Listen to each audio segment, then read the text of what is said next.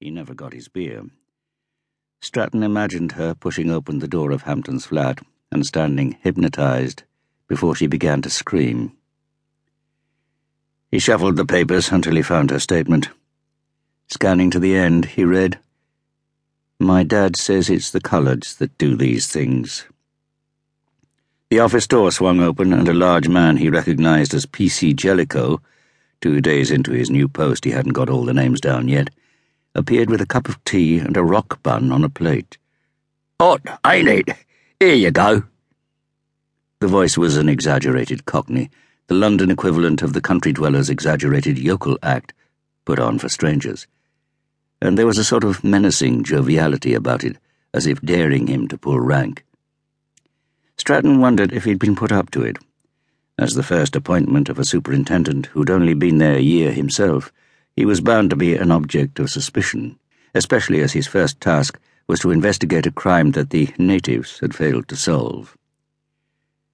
P.C. Jellicoe, who'd put the tea and bun on the table, nodded encouragingly. "Thought you might like a cuppa after your lunch." "Thanks," said Stratton. He took a sip of the tea and picked up the rock bun. "Just like Mother used to make." Stratton took an experimental bite and encountered a concrete-like substance. Yes, if Mother was a bricklayer. Still, it's the thought that counts. No snorts of laughter from outside, so it obviously wasn't a set-up. Just Jellicoe having a sniff round the newcomer and, presumably, reporting back.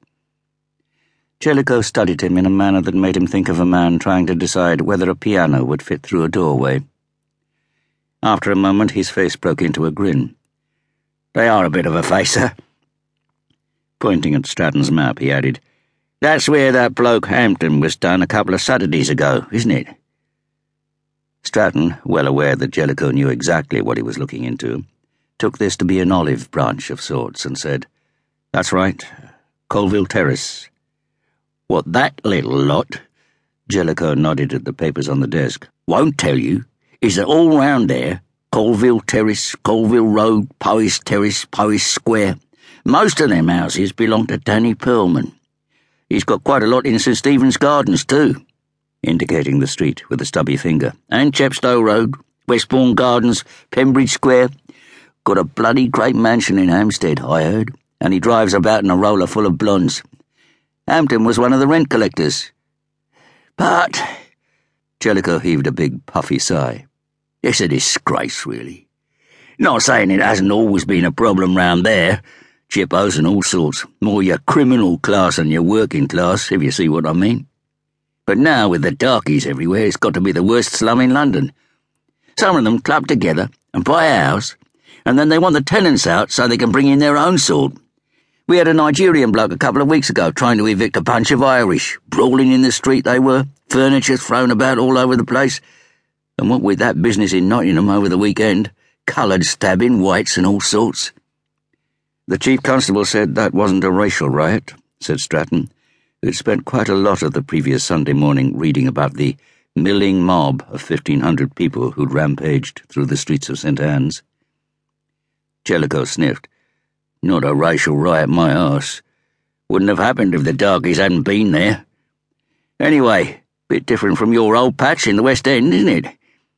In other words, thought Stratton, let's see what you can do in a really tough manner, glamour boy.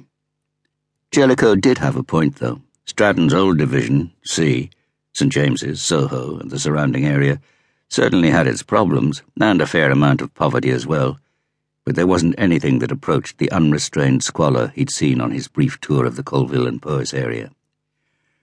"Pearlman's got a club up west too," said Jellicoe, "but you'd know about that." "I don't, actually." Jellicoe looked surprised. "It's called Maxine's." Stratton had only once glimpsed Maxine's plush interior, but he knew it, and its smart clientele, by repute. "I know Maxine's. It's in Water Street. I didn't know it was his, though." Jellicoe nodded. "Him and another bloke. He's got another club in Earl's Court. Rumours of unlicensed gambling, though he's never been had up for it." "Sounds as if he's doing all right for himself."